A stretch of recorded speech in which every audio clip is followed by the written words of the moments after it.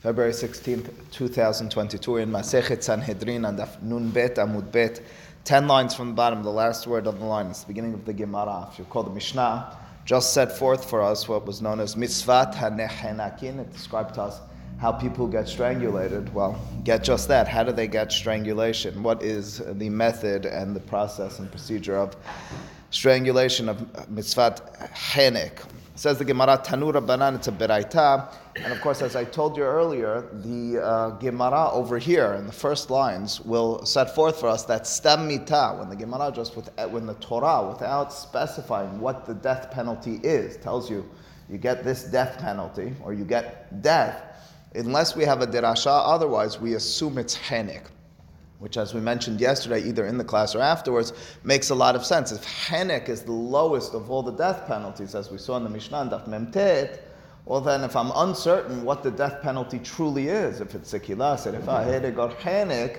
so it stands to reason that I'll give the least of those death penalties. At the very least, I'm fulfilling something appropriate as opposed to something more severe. But anyway, in getting there, the Gemara cites a beraita. The beraita says, citing from a pasuk, what the pasuk is, ish asher yinaf, ve'ish asher yinaf et eshet ish, asher yinaf et eshet re'ehu.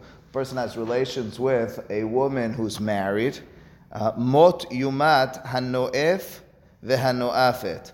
There shall surely be death for the adulterers, both the male and female adulterer. Now the pasuk goes out of its way. Instead of just saying that there's relations, and this is the punishment, it has extra descriptions of ish or isha, and the drasha in turn is ish perat lekatan. The reference in the pasuk of ish, that if it's a man who commits adultery, it means if it's a child, meaning it's below the age of 13, there's no liability in such a circumstance. There's certainly a sin, but there's no punishment. It's perat lekatan, which means to say as well, the woman would not be put to death in such a fashion. The hava amina is that since the woman would still be put to death in such a fashion, perhaps the man being a child as well would not be, and the hidush is would yes be, and the hidush is that since he's a child, he doesn't get put to death. One more time, if the woman is above age and the child is below age, but he's above the age of 9 years, where his bi'ah, where his relations is considered a halachic relations, you would have imagined since the woman who's committing adultery gets put to death, maybe the boy who's above the age of 9 but below the age of 13 also gets put to death. That's the hidush, ish perat lekatan. Why is it that a child is out on this? Well, the Torah is telling you that there's a minimum age of punishments. Asher yinaf et eshet ish perat leeshet katan. What about the following circumstance? The woman who has relations with the man, the pasuk says specifically, is an eshet ish. She's not just married, she's married to an ish, which means to say she's not married to a child. So the male and the female who committed adultery in this circumstance are both above age. However, the female had been married to a child. In such a circumstance, is she considered to the extent that she's a married woman and therefore it's a verified adultery to put her to death? She's not. Why not?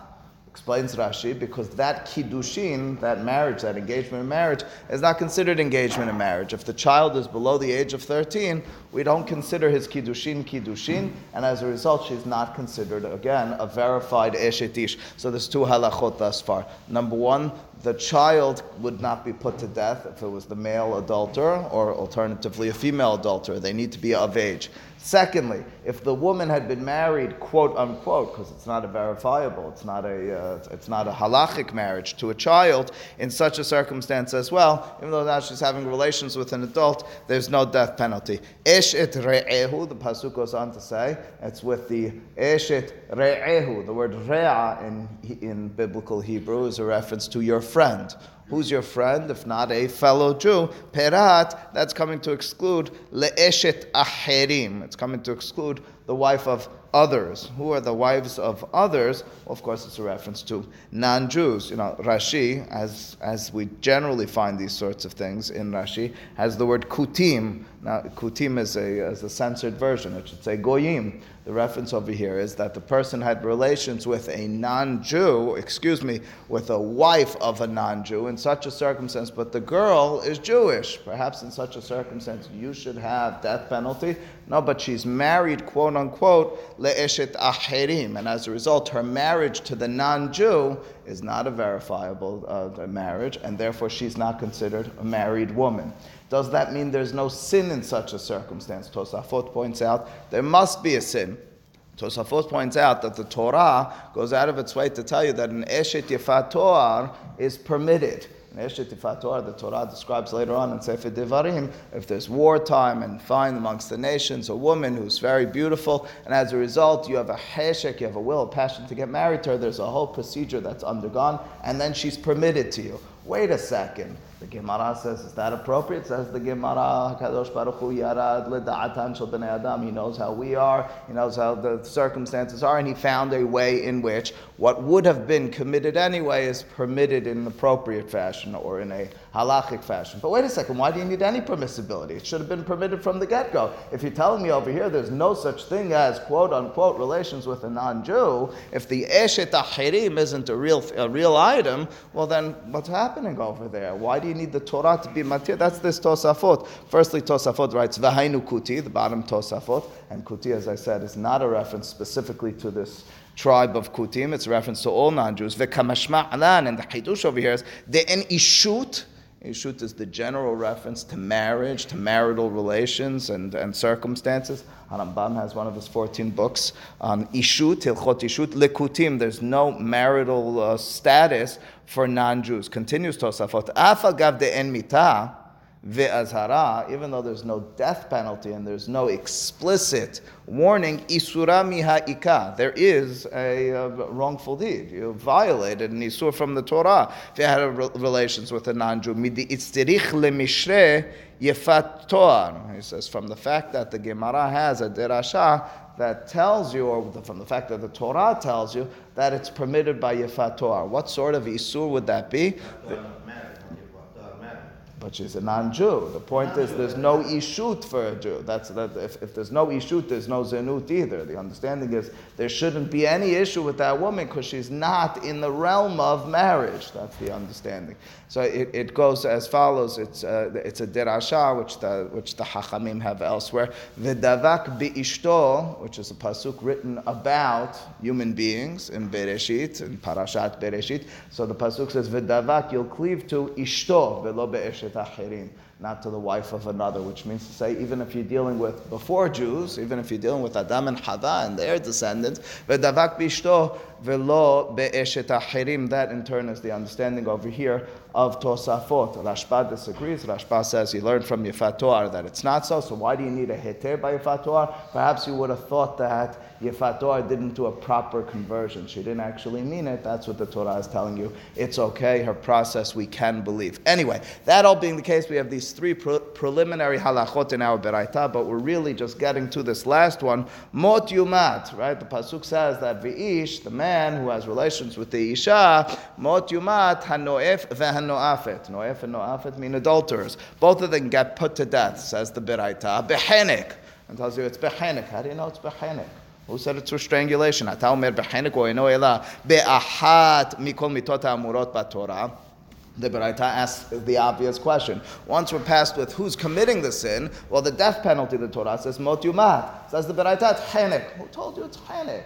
How do you determine it's chenek? Is there something about the words mot yumat, surely shall die, that tipped you off to it being chenek? Amarta, says the Beraita, you should say, כל מקום שנאמר מיתה בתורה, סתם, אין אתה רשאי למושכה להחמיר עליה, אלא להקל עליה דברי רבי יושיע. That's what I said at the onset. That's what we discussed briefly yesterday. This first opinion, that of Rabbi Yoshia, goes like this. It's a logical statement. If the Torah doesn't tell me what the death penalty is, if the Torah just tells me put to death, that you, as the Beit Din, as the Sanhedrin, long ago, as the interpreters of the Torah, need to determine, so who is it, what is it that the death penalty in this circumstance is? Well, I have 4 options. I know 3 of them are more severe than the 4th, the least of the severe, and that is Hanik, but I don't know how to put to death. You're going to have the audacity to push it up to one of the more severe ones? Of course, misafik, you have to give the least one. You're in a safik, an uncertain situation. You know you need to put to death. You put to death with the least severe of the death penalties. Nathan, I'm not certain still that it means because it's the least painful. I do know it means it's the least severe. It means HaKadosh Baruch Hu told us, according to our understanding, that it's the least severe. And if he told us it's the least severe, so then we're going to give that at the most. Says the next opinion in the Beraita, Rabbi Yonatan Omer, that's not the reason you give Hinek. That's not why Sitam Mita, when the Torah doesn't explicate what Mita it is, you give Hinek. Lo mipnei shehi kala, it's not because it's per se kala, the least severe. By the way, the Gemara will say, what do those words mean? In just a few moments when we finish everything, when all the dust settles, says the Gemara, what do you mean? Wasn't that a good claim? Isn't that a great claim? I'm uncertain what the death penalty is, so I'll give you the least severe. I'm the substitute teacher. I don't know how to punish the students. I know the least I can do is have you stand in the corner. That's what I'm going to do. The most I could do is send you the principal or expel you. I don't know that that's the principle in this school. I don't know that that's the rules over here. I'll give you the least of them. Isn't that a great claim? Why would he say lo mipnei shehi kala? The Gemara will say because this next opinion, Rabbi Yonatan, is defending the opinion of Rabbi Shimon in our first Mishnah. Our first Mishnah of the Perek, Rabbi Shimon disagreed. He flipped them. That's right. For him, Saif, beheading, was the least severe of the bunch. As a result, you can't tell me that Stam Mita is Hanik, that when I'm uncertain I give Hanik because it's the least severe. It's not the least severe. So then according to Rabbi Shimon, how would you explain? How do you know? That's true, the Pasuk says Mot Yumat. How do you know that that's Hanik? How do you know Stam Mita is Hanik? Ela Kol Mitaha. What's that?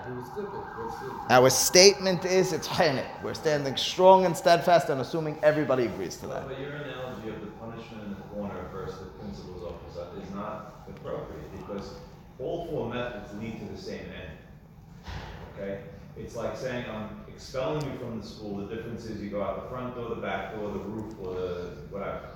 I mean, the result are different if you punish someone in the corner versus... You speak like a parent of a child. I speak as an idealistic teacher. For me, the punishments are not a means to the punishment. They're a means to bring the child back into the classroom and having them behave appropriately. I'm saying that with a big smile. You're right. All right, but I'm saying if in an ideal world, you're really affecting the same thing. By standing in the corner and throwing them out of the school for a day, it means now they're going to be an appropriate student, or now they're going to be successful in life, so then you understand. But point taken. But what I'm saying is, ultimately speaking, we have, for some reason or another, a hierarchy of punishments. And it means that these 4 punishments are put in a certain order to the extent that in a circumstance, again, theoretically, the Gemara told us where I'm uncertain what this person's status is. I don't know which one he got sentenced to. I'm going to give the lower one. It means I'm somehow treating it as the lower one. So that's what I'm dealing with over here. The severity levels are the differences to the damage to the body.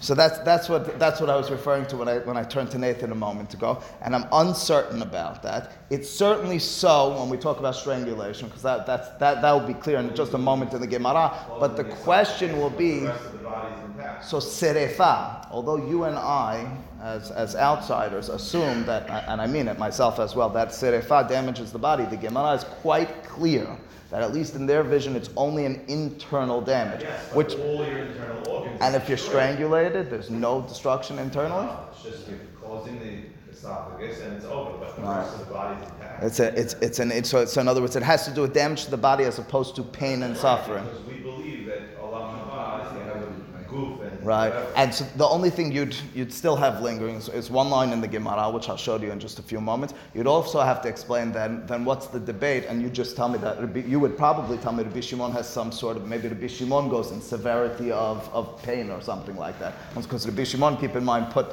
beheading beforehand. That's an interesting question. I'll also ask you, just very briefly, I'll also ask you not about Sekila. I can accept your argument on Sekila. I would ask you in the order of Serefa to Herig. You think beheading is less than the destruction of internal organs? That's your argument being made. Because again, the rest of the body's intact. Oh yes, it's a slice, but it's still... Interesting. Okay, but he's saying, but ultimately speaking, for percentage-wise, not in terms of value of head or what it looks like, He's saying, okay, so that's an interesting thing. Anyway, says the Gemara, I don't know. I mean it, this is a work in progress. It's got to be discussed what this, you have a direction on it, how we're determined. Again, we determined it just from Pesukim. That's really, we did it in a very, empirical fashion. We didn't use Sivarot per se. Says the Gemara onward, B'Yonatan Omer, Lo mipnei sheikala, ela kol mitaha amura b'Torah setam, eno ela chenek. That's the statement. It just says B'Yonatan. No, you should just know, anytime the Torah says mitah, it means chenek, not because of your logic. Come on, you gotta help me a little bit. Where'd you come? Is that a Kabbalah? You have some sort of tradition? Rabbi Omer, says Rashi, Rabbi is coming to explain Rabbi Yonatan. Rabbi is, all right, my friend over here, he just made a very clear but bold statement. Let me explain to you why he said so. Why did he say Henek is the Seta Mita, Ne'emar Mita bide Shamayim, Ve'ne'emar Mita bide Adam. The Torah mentions Vayamet, mentions that God put to death someone. Says Rashi, who does it, the first at the very least, reference to being put to death? Mitabi de Shamayim, says Rashi, it's a reference to Onan. Onan was the son-in-law of Yehuda. First, gets put to death by God in his relationship with Tamar. And in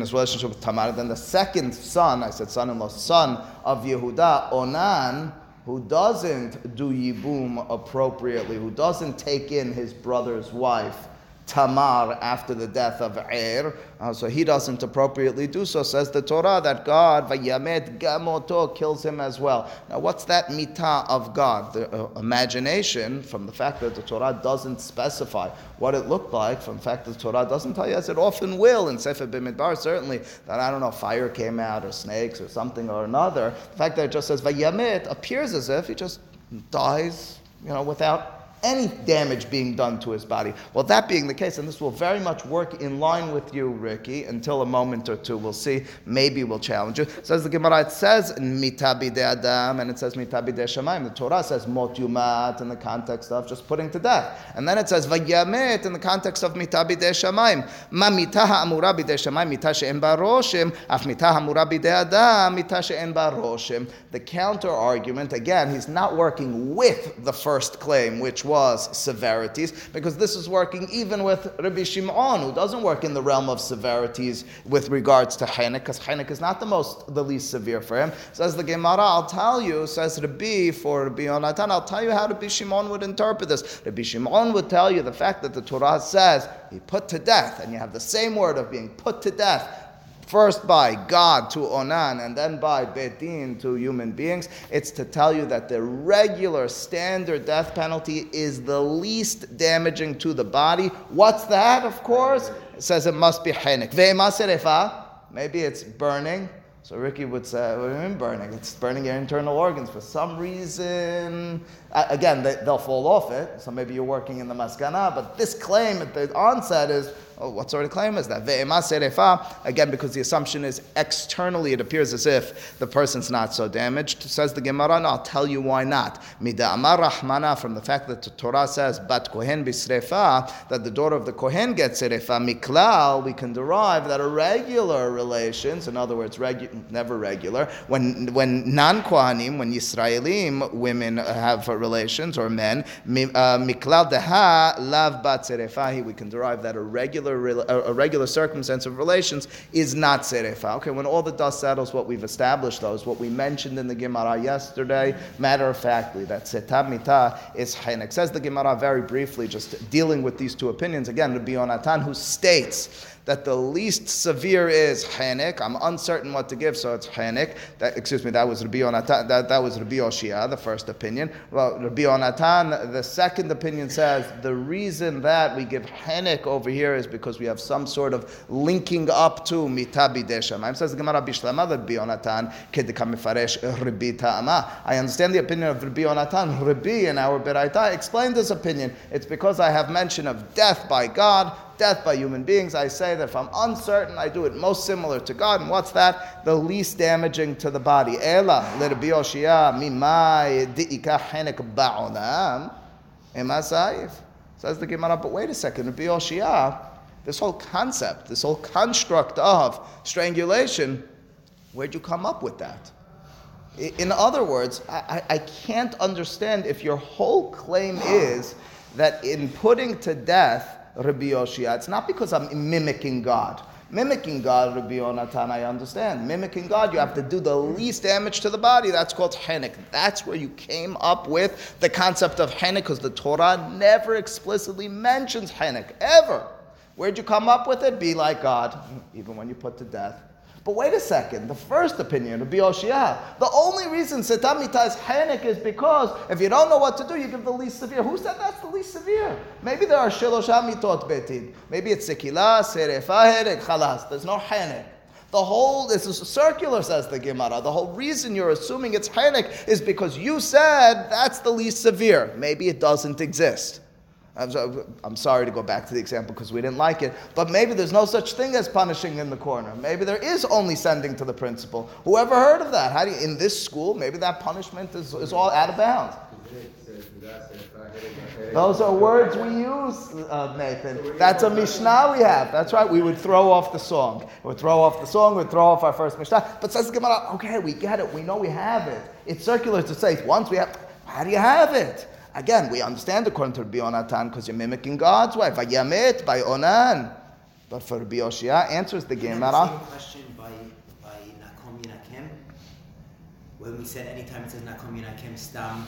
Over there, the Gemara in Nakom Yinakim, it was a derasha. Sure, because the pasuk in Vayikram, Parashat Bechukotai, said that he's going to do it beherev.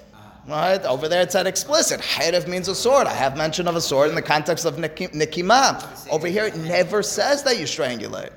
So says the Gemara, I'll tell you the answer. Amar Rava, arba mitot, Gemara gimire lehu. That's it. Gemara means to learn. In our context, it means tradition. This was tradition. They had a tradition. I don't know if because they chanted it on Kippur or alternatively they just knew. There are arba mitot betin. Everybody knew them. We accepted it. We heard it. And we brought it all the way back to Moshe Rabbeinu at Har Sinai. And as a result, we knew there are arba mitot betin. Again, Rabbi Yonatan doesn't need to go that far. Rabbi Yoshia says we have tradition. That's what we work with. As a result, says Rabbi Yoshia, if I don't know what the punishment is, I give the least severe of the accepted traditional death penalties, and that is henek. Says the Gemara, what I told you earlier, what did it mean, quote unquote, when Rabbi Yonatan responded to Rabbi Yoshia and said, Lo mipnei shehi kala? What did it mean when he responded? Not because it's the least severe, it's the most lenient. What sort of statement was that? I mean, if it is the least severe, if it is the most lenient, then Rabbi Yoshia is a great point. Says the Gemara, Rabbi Yonatan would really be defending or working with the opinion of Rabbi Shimon, because according to Rabbi Shimon, henek is not the least severe. Hereg. Says the Gemara, okay, I got it. Let's move on and talk about a few other matters, which, if you ask me, and I'm being very honest with you, are hard to place over here in the Gemara. This last segment of the Gemara really belongs after the next Mishnah. For one reason or another, we might figure that out, might not. This was placed in our Gemara before the next Mishnah. Let me just tell you briefly what the next Mishnah is about. The next Mishnah is about the long list of people who get sikila. Of course, there are explicit cases in the Torah where someone gets sikila. We've talked about some of them already. A person who curses God, a megadef, a person who's obed avodah zarah. It's explicit in the Torah. They get sikila. But we have a lot of others where it's not explicit. The Gemara will later on tell us, and this is what we're working with already, that those are all derived from the case of Ov v'yid'oni. Ov v'yid'oni is a circumstance of sorcerers. And the Torah says in the context of sorcerers, a language which we understand as linking up to many other circumstances and telling you that all of them have sikila. It's a paradigm of sorts, right? I know this is true about him. There's something about him that links him up to others, and now I know if he is death penalty with sikila, so too are others. That's the dirasha. Says the Gemara, what is that dirasha all about? I know it's a little out of place, it's a little out of context, because we haven't even talked about Ovi Yudoni, we haven't talked about mitat sikila, but that's the understanding. Says the Gemara, Amar le Rabbi Zera le Abaye, says Rabbi Zera to Abaye, she'ar haniskalin. All the other quote-unquote circumstances where you get sikila, where you get death by stoning, as we explained in the last perek, de la ketiv behu sikila. It doesn't explicitly in the Torah say Sikila. I gave you two examples of where it does. Megadef. Remember in Parashat Emor, the person who blasphemes, we put him to death with stoning. And we talked about Avodah Zarah. The Torah says explicitly they get Sikila. There are several others. Rashi already explains some of them, Shabbat and others. So it's right. Because you just told me that you should give chenek because it's the lightest one. So they're telling you that even though it's not specified, you're going to get sikila in other circumstances. We want to know, what's the mechanics? What's the methodology that got me to it? So the answer is it's some sort of gezerah shava, some sort of similar words which link it into this paradigm of sorts of v'yid'oni. What is that methodology? What are the mechanics? What are the words? Says the Gemara, Digamre me'ov v'yid'oni. After all, we know, and again, it's out of order because we don't know this yet, but I'm telling it to you from now. Ov v'yid'oni, which is the case of sorcerers in the Torah who get stoned, and we have some sort of gezerah shava. B'mai gamre.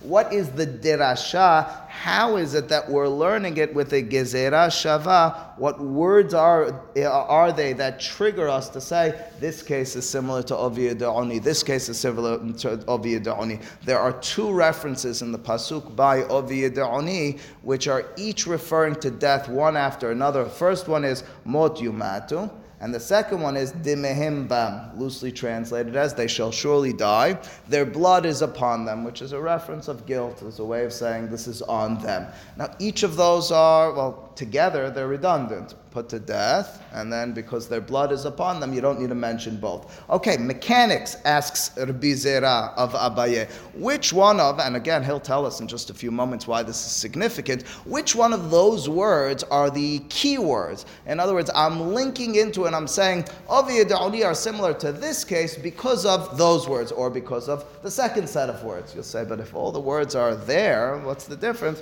All right, we'll have to deal with that. That's Gemara terminology and world. Anyways, again, b'mot yumatu gamre is the derasha from the words of mot yumatu, which again are mentioned by Ove Yeda'oni, and then in turn by lots of the other mitot zekila, or is it alternatively by the words which are as well by Ove Yeda'oni, b'demehim bam gamre, it's the words demehim bam which are written and referenced in other circumstances as well, and that's how we apply them accordingly. Amar le b'demehim demehim bam gamre. It says the derasha is from this reference of blood, the blood upon them by Ove Yeda'oni, and the blood that's mentioned in other circumstances, that's what links us up. How do you know? The ibe mot yumatu gamre demehem lamali.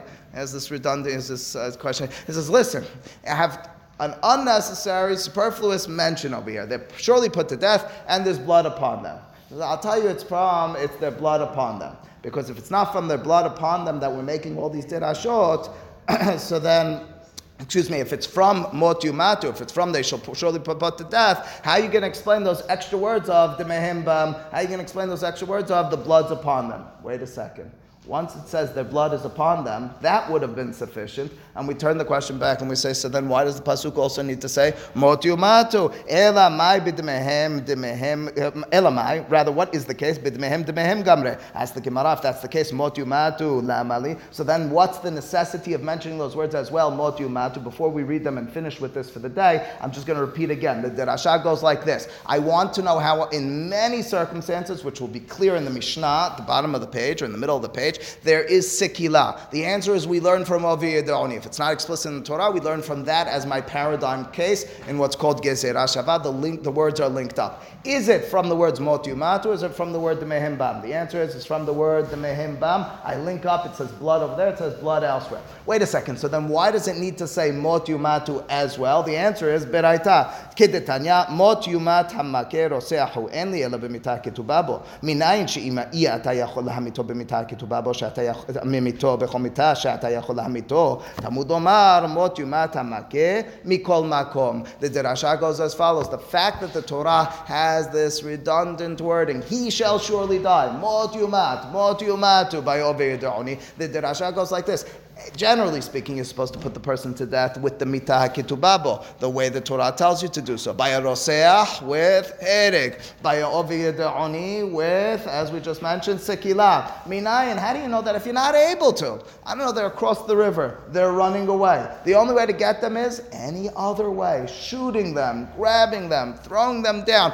Ideally, when they're in Beit Din, you did it in the appropriate fashion, but they're running away or the circumstances are such that you're not able to put them to death in the way that the Torah prescribes. How do you know mikol makom, which means say any way necessary? The answer is that redundant wording. It doesn't just say yamutu, it says mot yumatu, and as a result, that's my derasha from those words. So it ends like this: mot yumatu, which is written by Ovi Yedoni, and anywhere and everywhere else comes to tell you, if you can't put them to death in the way they're supposed to, do it however is necessary. In order to bring forth justice, just kill them. They're across the river, shoot at them. But that's not one of the Arba Mitot Beit Din. Mikol makom. What about the mehim bam? That's to link up with many other circumstances, as we'll discuss tomorrow, to tell you that there as well you get sekilah, just like by Ovi Yedoni. Baruch Adonai Le'olam. Amen ve'amen.